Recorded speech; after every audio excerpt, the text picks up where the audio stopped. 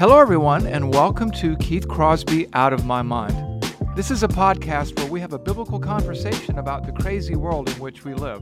Why a biblical conversation? Well, God's Word enables us to make sense of our existence and not merely to survive, but to thrive in this broken, fallen, and often confusing world in which we live.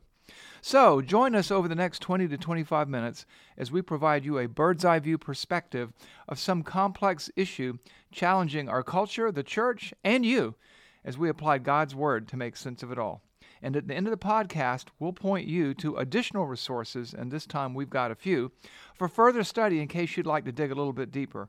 In the meantime, let's get started. We are in what I call Season 2 of this podcast about the coming persecution. I know it sounds dramatic, but it's really not. There is persecution headed our way. It may come at a different speed than we might anticipate. It may come more slowly. It may come more quickly. But this episode 013, is our final installment of Season 2, The Coming Persecution. And I've entitled this one, What Now? What Next? It's going to be a combination of a history lesson, a book review, and an action plan. All right. That sounds like fun. So, what now? What next? Well, Mark, we're living in a divided nation and in difficult times, and I'm not just referring to the most recent election. One writer put it far more eloquently than I can, so I just want to read what he wrote. He writes this: "Whatever else is true, this much is beyond dispute.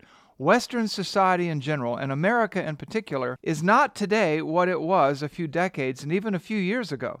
The tenets of classical liberalism that built and sustained Western nations are slowly being reframed as the cause of human suffering rather than the solution to it.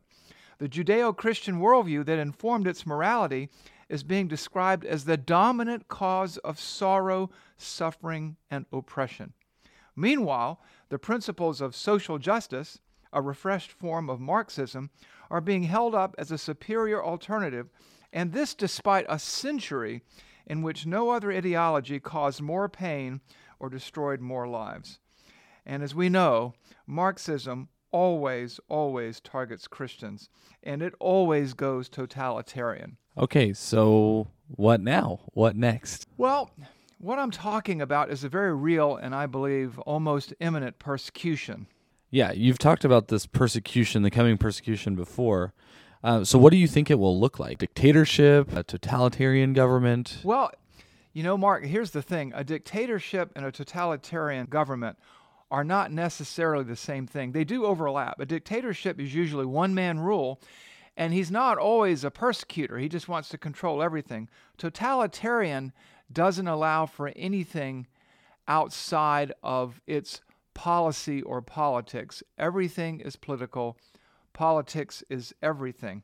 And what's coming our way, it won't be something like Russia was, at least in the beginning.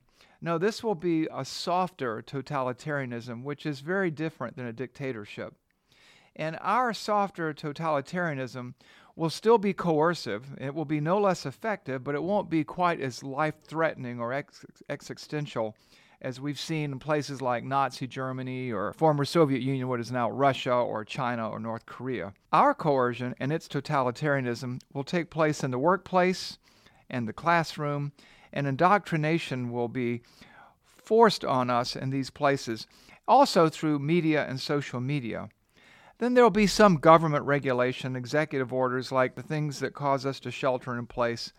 But the reality is, it will be different. The enemies of our freedom, who are already closing in at the gates, so to speak, of our society and our church, will not be as over the top or as initially obvious as some of the totalitarian governments or dictatorships of the past. And the question is, how will we survive? And I believe that the key to that survival will be not to forget the lessons of the past. You see, those who forget the lessons of the past are doomed to repeat the mistakes of the past.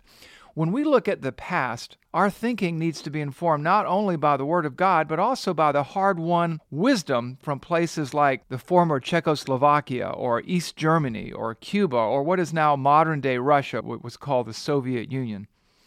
In these places, while many people succumbed to societal pressures to conform, others suffered along the way but managed to hang on to their integrity, to their dignity, and to their souls. And that's why you hear me talk a lot about Alexander Solzhenitsyn, because he was really the type of individual that typified that type of soulful integrity. So in the face of coming persecution, you and I, all of us, need to realize that we may not be able to overthrow or even stop the soft totalitarianism of woke capitalism, the educational establishment, social media, and even the government, but by considering and learning from the examples of those who have suffered before us and applying God's Word, we can at least maintain our freedom in the inner man, the inner person, and we can hang on to some integrity, and we can hang on to our faith. And in so doing, we can live and suffer like many of those before us while retaining human dignity without needless grief, regret, and even depression, you might say. So we can live and suffer as Christians in a world and in a culture that is dying from the toxins of a society that is increasingly drowning in myths like critical theory and spiritual falsehood, but we can survive, we can thrive as Christians. So what does it look like for us to maintain this inner person and maintain this integrity through this persecution? Well, Mark, this involves not losing sight of the truth, not losing sight of your identity in Christ, remembering the past, not losing sight of your history, your cultural memory. In George Orwell's 1984, you read that he who controls the past controls the future, and he who controls the present controls the past. And these days, and certainly in the recent past, but even now, soft totalitarians are trying to rewrite the history of our nation, the history of Western civilization, to reshape minds for the future, and not in the best ways or in the best of reasons. Even today, universities and high schools and middle schools are rewriting history. You think of the bogus 1619 Project at the New York Times. And being a dissident and being part of a dissident community involves hanging on to your past, maintaining a grip on your past with an eye toward the present and an eye toward the future. This will inoculate you and your children, and maybe your grandchildren, against indoctrination and losing perspective. You see, we have to establish and solidify certain priorities to grasp, to keep hold of who we are and whose we are in Christ. And so what do you do? Well, what I want to do today is go back to an earlier discussion of a book by Rod Dreher called Live Not by Lies, and it's based on the ideas that he derived and distilled from an essay by Alexander Solzhenitsyn. I commend this book to you. I do not recommend its theology so much. There are some problems there. But its observations about the past and the steps that were taken in the midst of persecution are very helpful. And I think you can find 6 priorities there in the book, and let me just share them with you now. Priority number 1 is to value nothing more than you value the truth. Rod Dreher writes this: you have to live in a world of lies, but it's your choice whether the lie lives in you. The Bible tells us that friendship with the world is hostility toward God, and we cannot be at peace with a world that foists lies upon us. One of the stories in Dreher's book is of a Czech dad who has his 7-year-old son come home from school singing the praises of the Soviet invasion of Czechoslovakia, which is now the Czech Republic and a separate nation, Slovakia. And the boy was just telling his daddy how the Soviets made things so much better for the Czech people. And his father just had to say, wait a minute, sit down. And he told him the story of the Soviet invasion of their country.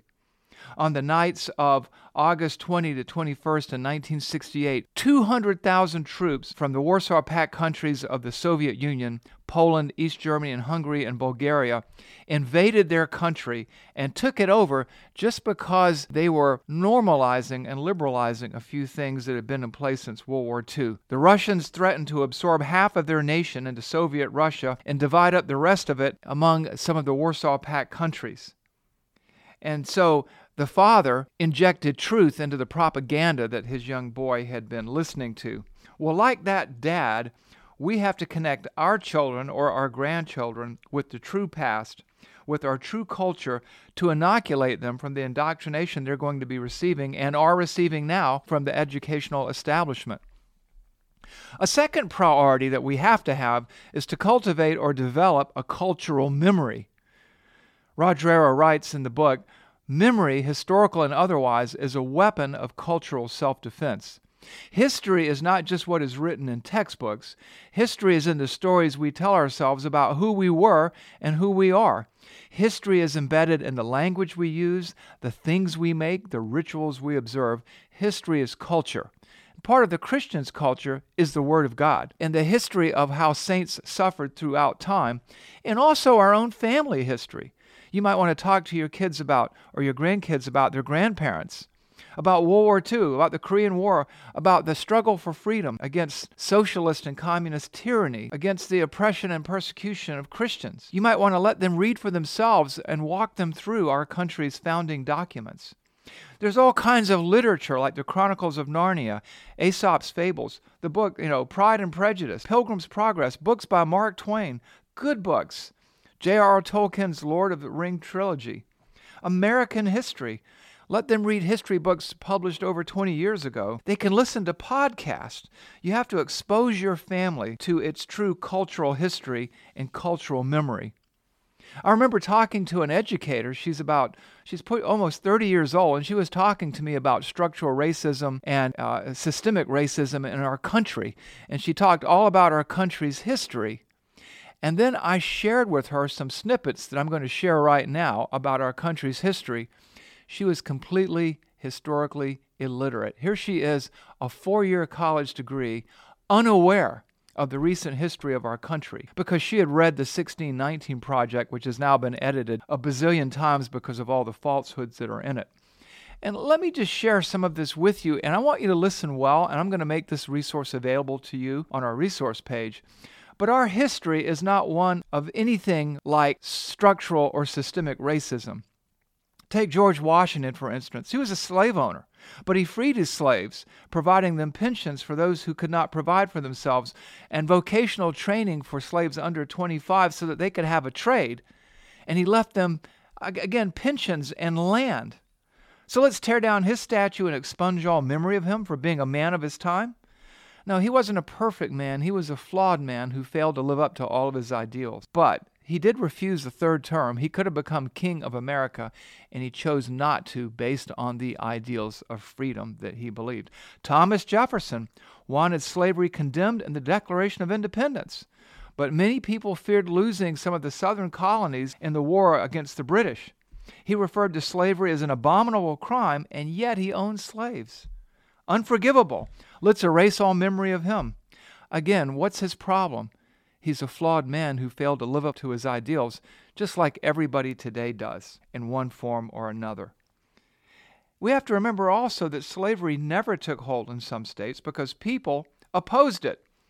And people in some of the northern states, some serving as pastors in predominantly white churches, were abolitionists. And some in the 1700s married people of color. Imagine that. But let's condemn everybody in the past as evil and oppressive. And then there's the Civil War. Some call it the war between the states. A death toll of 750,000 men out of a population of 31 million people. That's 2.4% of the total population, or as much as 5% of the male population. And what were they fighting for? Among other things, to free the slaves. Why? Were they forced to? No. Slaves, there were maybe 3 million slaves in the U.S., but they were trying to live up to an ideal of freedom that is in our founding documents. Then there's Gettysburg. 10,000 people killed, 30,000 wounded. The abolition of slavery figured prominently in that war, and these were white men, mostly fighting for the freedom of all people, including the slaves. Abraham Lincoln issued and executed the Emancipation Proclamation, albeit imperfectly. But it was soon followed by the 13th Amendment at the end of the Civil War. What was the 13th Amendment? It granted all rights of citizenship to slaves. It gave them the right to vote. Did that cure things? No, because you have sinful people, flawed people, in a nation with high ideals. You have to remember that souls are only changed one at a time with the gospel of Jesus Christ and nothing less. But what do we make of these evil white men who passed this legislation? Or weren't they racist? Why did they give the right to vote, the right to own property, all rights of citizenship to these freed slaves? Because it was the right thing to do. And why did they do it? Were they forced to do it by an electorate? No. They did it for a largely powerless and voiceless minority. Then there's 1870, Hiram Revels, the first black U.S. senator elected from Mississippi, of all places. And after that, numerous congressmen and congresswomen were elected to the Senate, to the House of Representatives, and to the Senate of all colors. And that continues to this day. Who elected Revels in 1870? A black man in Mississippi. And after that, the federal government had to frequently step in to ensure voting rights and rights of citizenship. Who took these actions? White men. Why? Because it was the right thing to do. They weren't forced by 3 million slaves in a population of 31 million people. That's less than 10%. They did it because they were imperfect people trying to live up to an ideal. Let's fast forward a little bit. President Harry S. Truman desegregated the U.S. military by executive order in 1948, and he established a committee to assure the equality of treatment and opportunity in the armed services for people of color. Now, did Truman rely on the black vote? No, he did not. He relied on his conscience. He had been a military man in World War I, and he believed that this segregation was all wrong. Isn't he supposed to have been an evil racist? You tell me. What motivated him? Should we tear down his statues? And then in 1954, for example, the Supreme Court case, Brown versus the Board of Education, a decision handed down by white Supreme Court justices, outlawed segregation. And in 1957, President Dwight Eisenhower sent federal troops to Little Rock, Arkansas to integrate public high schools and to ensure the safety of the students. Why? I thought everything that happened in the past was evil. See, this is it. We're losing touch of our cultural memory, our cultural history, our cultural heritage. In 1963, federal troops and the Alabama National Guard were deployed to desegregate the University of Alabama, the Alabama National Guard. Why did this happen? Because segregation was wrong. And how could this happen in a country dominated by racism? Because the country, imperfect as it was, imperfect as it is, had a set of ideals about freedom and equality that it clung to. And that's why in 1964, Congress passed the Civil Rights Act of 1964, tightening and strengthening laws against the discrimination against people based on their race, age, or sex. Now, why would a predominantly white and racist Congress, Senate, and President pass such legislation into law? Who elected them? Who re-elected them? That's the point. While this country is far from perfect, it is not a racist country. It is not systemically racist or structurally racist. And that's why white men in 1967 appointed the first black Supreme Court Justice, Thurgood Marshall.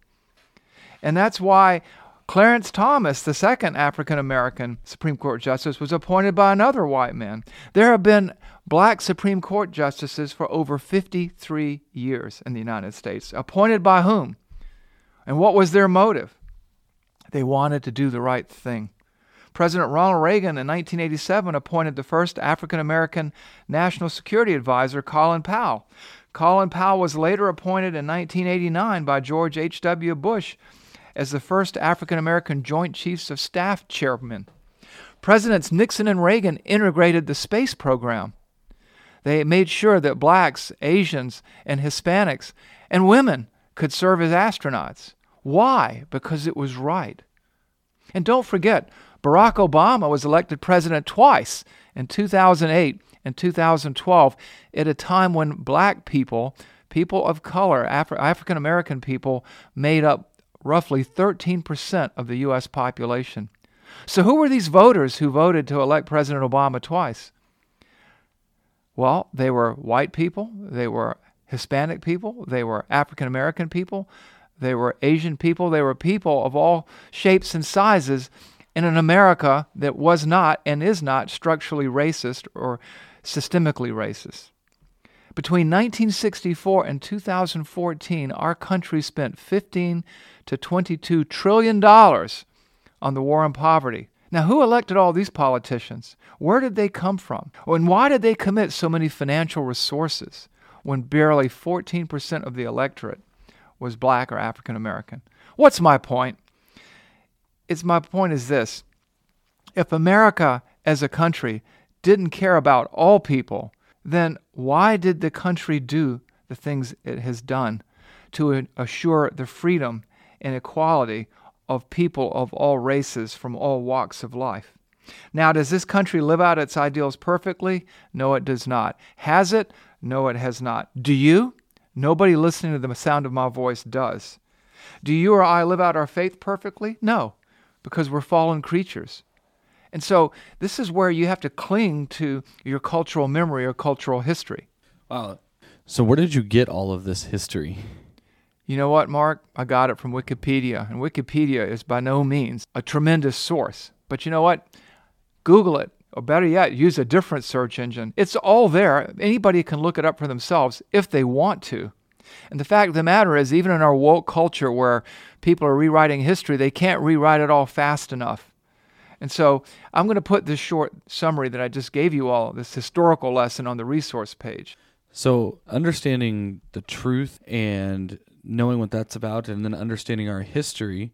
So what else should we be doing to prepare ourselves for this coming persecution? Well, knowledge is power. That's for sure. And that's where you have to know the truth, and the truth will set you free, as Jesus said. And that's where you have to keep in touch with who you are, your cultural history and your cultural memory. But the other thing you have to do too, and it would be the third priority, is to see your family as the primary means of resistance. After all, family is the foundation of a stable society and a stable culture. Dreher writes this in his book, Live Not by Lies. In the coming soft totalitarianisms, Christians will have to regard family life in a much more focused and serious way. The traditional Christian family is not merely a good idea, it is also a survival strategy for the faith in a time of persecution. Dreher writes, Christians should stop taking family life for granted, instead approaching it with a more thoughtful and in a more disciplined way. You know, today there's a lot of people who their family is scattered in different directions and nobody's keeping up with anybody. But with what's coming down the pike, whether it's coming in months or years, you have really got to invest in your family. You've got to be intentional. And you know, today you have people who are involved in so-called family churches, many of whom are just trying to escape accountability, and they're a little on the unruly side. But the reality is, for the right reason, the family may become the church of the future because of persecution, because it will be difficult to gather together. So what we have to do in our family is to prepare for and plan to accept hardship, to rethink educational and career options, to strengthen our family bonds. Wait, what do you mean that we need to rethink our education and career options with our children? Well, when you look at the past in countries, again, like Czechoslovakia or the Soviet Union, China, places like that, you have to anticipate exclusion from certain professions, discrimination from educational opportunities. You're going to be excluded from all kinds of places that we take for granted now. Educational privilege was rewarded in the past upon compliance and ideological purity with the Czechoslovakian Communist Party or the Russian Communist Party.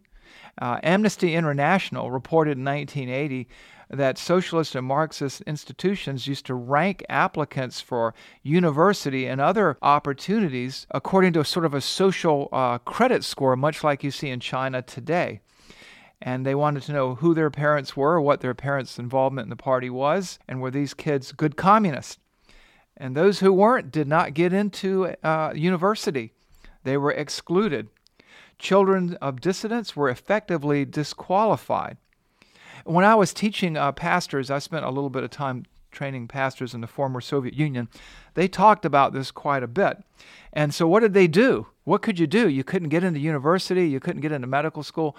You were just cut out from all this. You couldn't get certain jobs. And what they had to do, and what may become necessary here over time, is the acquisition or the development of certain marketable hard skills. Electricians, plumbers, mechanics of various kinds, diesel and automotive mechanics, HVAC technicians, truck drivers, that's what they did. Stonemasons, they were able to have hard marketable skills that they could earn money with that were needed. It's not like, feminist studies and gender studies. These were things that were useful. Even today, a plumber can expect to start at around $30 to $50 an hour. He's going to earn over $7,000 a year in overtime and with no college debt. An electrician, also $30 to $50 an hour, depending on where he lives, and he's going to average closer to $10,000 a year in overtime. And so these skills, they're barterable. You can barter with them. You can make it in cash if it becomes necessary under intense persecution. And everybody needs electricians. Everybody needs mechanics. And these are skills, they used to call them trade school skills, that you can acquire and survive on. And so beyond education, what should we be doing to get ready? Well, you need to get ready in your workplace. I mentioned the social credit score in China, which is nothing new. There's nothing new under the sun, as it says in Ecclesiastes 1:9. You go back to the former Soviet Union, you go back to Nazi Germany, you go back to Venezuela, Cuba, these places. Your company will not be like a dictatorial government, but they're going to have their own version of a social credit score. It will be probably evaluated through HR or Department of Diversity, Inclusiveness, and Equity, or your own diversity director. And promotions and opportunities will be at risk or at stake, depending on your activities as an anti-racist or, whatever. If you're not an anti-racist, you have to be a racist. Well, there's no middle ground there. Well, that's not true. An anti-racist is somebody who demonstrates and commits acts of property damage and violence. Oh, yeah, I don't want to be that. And Christians don't want to be that. But what's going to happen is you're going to become evaluated for promotion based on these things, based on the seminars you attend, based on the things that you will be forced or coerced into affirming. And so you've got to plan for that. You've got to think about that. So it sounds like this is something that the whole family needs to think about. Parents, kids, the whole unit. Yeah, I'm speaking to parents, to grandparents, to grandchildren, to children, Christian families, which really brings us now to a fourth priority. You need to understand that your faith is the only real basis for resistance. Again, we're going to end up being dissidents. We're not going to be rioting. We're not going to be breaking things. We're not going to be out in the streets fighting the police, but we're going to be resisting intellectually, spiritually. Our faith is what is going to anchor us. It's objective. It's transcendent truth. Dreher writes that a creed one holds as a statement not of one's subjective feelings, but a description of objective reality. He writes that this is a priceless possession. It tells you how to discern truth from lies. It tells your kids how to discern truth from lies. And for those whose creed is Christianity, then in the face of ubiquitous hatred and cruelty, faith is the evidence, the true truth, the real reality is the eternal love, power, and sovereignty of God and our reliance upon Him. So you need to understand that your faith is the only real basis for resistance. In the end, God is sovereign, God is good, and His character assures us that He will take care of us and that even what befalls us has a higher and better purpose. Which brings us to also priority number 5. Now more and more than ever, we have to stop neglecting the church. Another writer puts it this way: stand in solidarity with like-minded people. You need the church, and the church needs you. Dreher writes, what the experience of the church under communism is, and a discerning read of the signs of the times today is, tells us that all Christians of every church should start forming small groups, cell groups, not simply to deepen their faiths and their spiritual lives, but to train them in active and real resistance. Because only in solidarity with others can we find the spiritual and communal strength to resist, to stand up under, to weather persecution. That kind of brings us to Hebrews 10:24 and 25. Do not forsake the assembling of yourselves together, as some do, but gather together to stimulate one another to love and to good works, particularly as you see the day approaching. Now, the day there, it talks about the day of the Lord, but I would also say you could apply that to the day of persecution. You need fellowship and community with like-minded families, like-minded playmates, like-minded peers for your kids, comfort during persecution. The Czech families, after they'd come back from a beating, would stop in with members of their church and find comfort and consolation there. The same was true of Russian families, Russian Baptist, Cuban families, Chinese families. We live in an age right now because as I'm speaking right now, we are in the purple hierarchy here in California of COVID-19 sheltering indoors, and we're forced to leave church again, to not meet indoors. And I've heard people talking about how much they enjoy pajama church, or, they can do chores and listen to church on television or online. That's not what church is. That's not what church is about. We need each other. We need human contact because the days ahead are difficult. Yeah, that's a really strong point, Keith. Is there anything else that we should be doing? Well, last and not least, call this priority 6 from Dreyer's book. It is this, and this doesn't sound much fun. Accept suffering as a gift. Accept suffering as a gift. Dreyer writes this: to recognize the value of suffering is to rediscover a core teaching of historical Christianity, and to see clearly the pilgrim path walked by every generation of Christians since the 12 apostles. There is nothing more important than this when building up a Christian resistance to the coming totalitarianism. Christians have always been persecuted. We've always been in one manner or another, one form or another, subject to a surveillance culture because people want to know that we really believe what we say we believe. And that's why, we read this. I had friends who grew up under communism in China and Russia, and what they and their parents suffered, and how they held it together because of the faith, because they embraced the suffering. They didn't run from it. They didn't run to it. They weren't looking for crazy martyrdom like the Islamic terrorists do today. They were just trying to hang on to their God and their belief and to each other, and they were willing to suffer for their faith.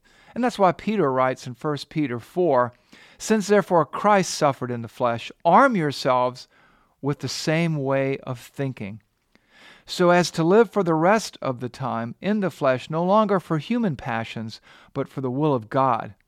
Peter goes on to say, "Beloved, do not be surprised at the fiery trial when it comes upon you, to test you as though something strange were happening."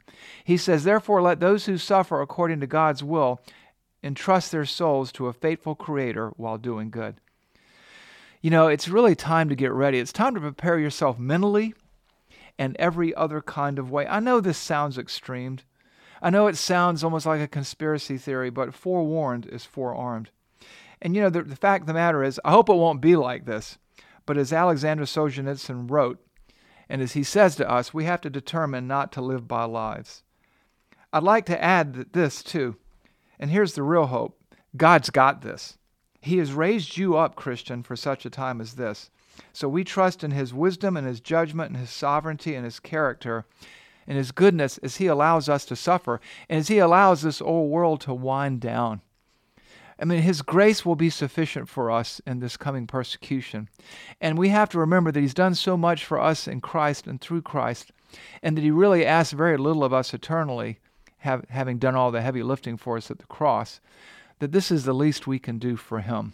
Yeah, I think that for me especially, after going through this with you, has been one of the key things for me is to just constantly remember that our hope is not in the human institutions. It's not in the things that this government can do or can't do for us, the things that the government's not going to allow us to do or allow us to do.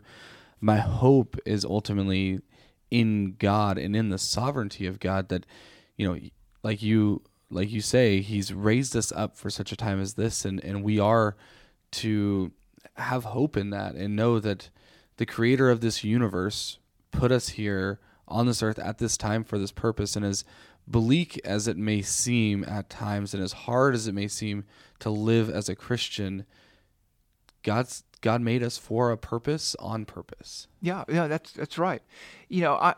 As we look at what's coming, and we even look at the world in which we live right now, people will turn against us, and as I said before, people will also turn to us. People are looking for answers, and they know that the answers aren't found in woke capitalism, like Nike or some of the tech companies here in Silicon Valley. They know that it's not found in the approval of a professor who's trying to force feed you some sort of cultural Marxist doctrine. The hope is found in an eternity with Jesus Christ. For the coming persecution for the Christian church will be the best of times and the worst of times. The worst of times because it's not going to be fun. And the best of times because we will have an opportunity to give an answer for the hope that lies within us with meekness, gentleness, and respect. People will come to faith. And remember this, totalitarians always fail. They always do. From the French Revolution to the Soviet Revolution to Cuba, they never win. And miracles seem to happen. People are preserved. The church survives. It rises from the ashes like a phoenix. God makes a way forward for his people. He always has and he always will, even at the end of the age, which is yet to come. And so I don't want you to give up hope. I don't want you to be afraid. I don't want you to be worrying about every conspiracy theory du jour. Don't do it. Cling to God. Cling to what is true. Abide in Christ. Keep his word and let him do the heavy lifting. Well, Mark, that's it for today. I think we're out of time. Listeners, if you'd like further resources, you can visit us online at www.gracetoliveradio.org and click the podcast resource button. There will be podcast resources there. Now, if you'd like to ask me a question, you can email me at keith@hillside.org. I try to get back to people within 24 hours. I would love to hear from you. We will be doing a mailbag episode soon. In the meantime, if you'd like to learn more about Hillside Church, where Mark and I minister, along with a couple of other really excellent men, pastors and people, you can watch our worship services online at www.hillside.org/services. We will be having outdoor services during this purple tier at 10:45 a.m. in English and 12:15 a.m. in English and 2 o'clock in Spanish starting outdoors November 29th. Before we go, if you're listening on any particular podcast platform, please like us. Please give us a 5-star rating. Please leave good comments for us. We want to reach more and more people, and this will help us move up in their system. We release this podcast on Wednesdays, so we hope you'll join us next time. In the meantime, subscribe. This is Keith Crosby and Mark Stickler, Out of My Mind. God bless you and God keep you. See you next time.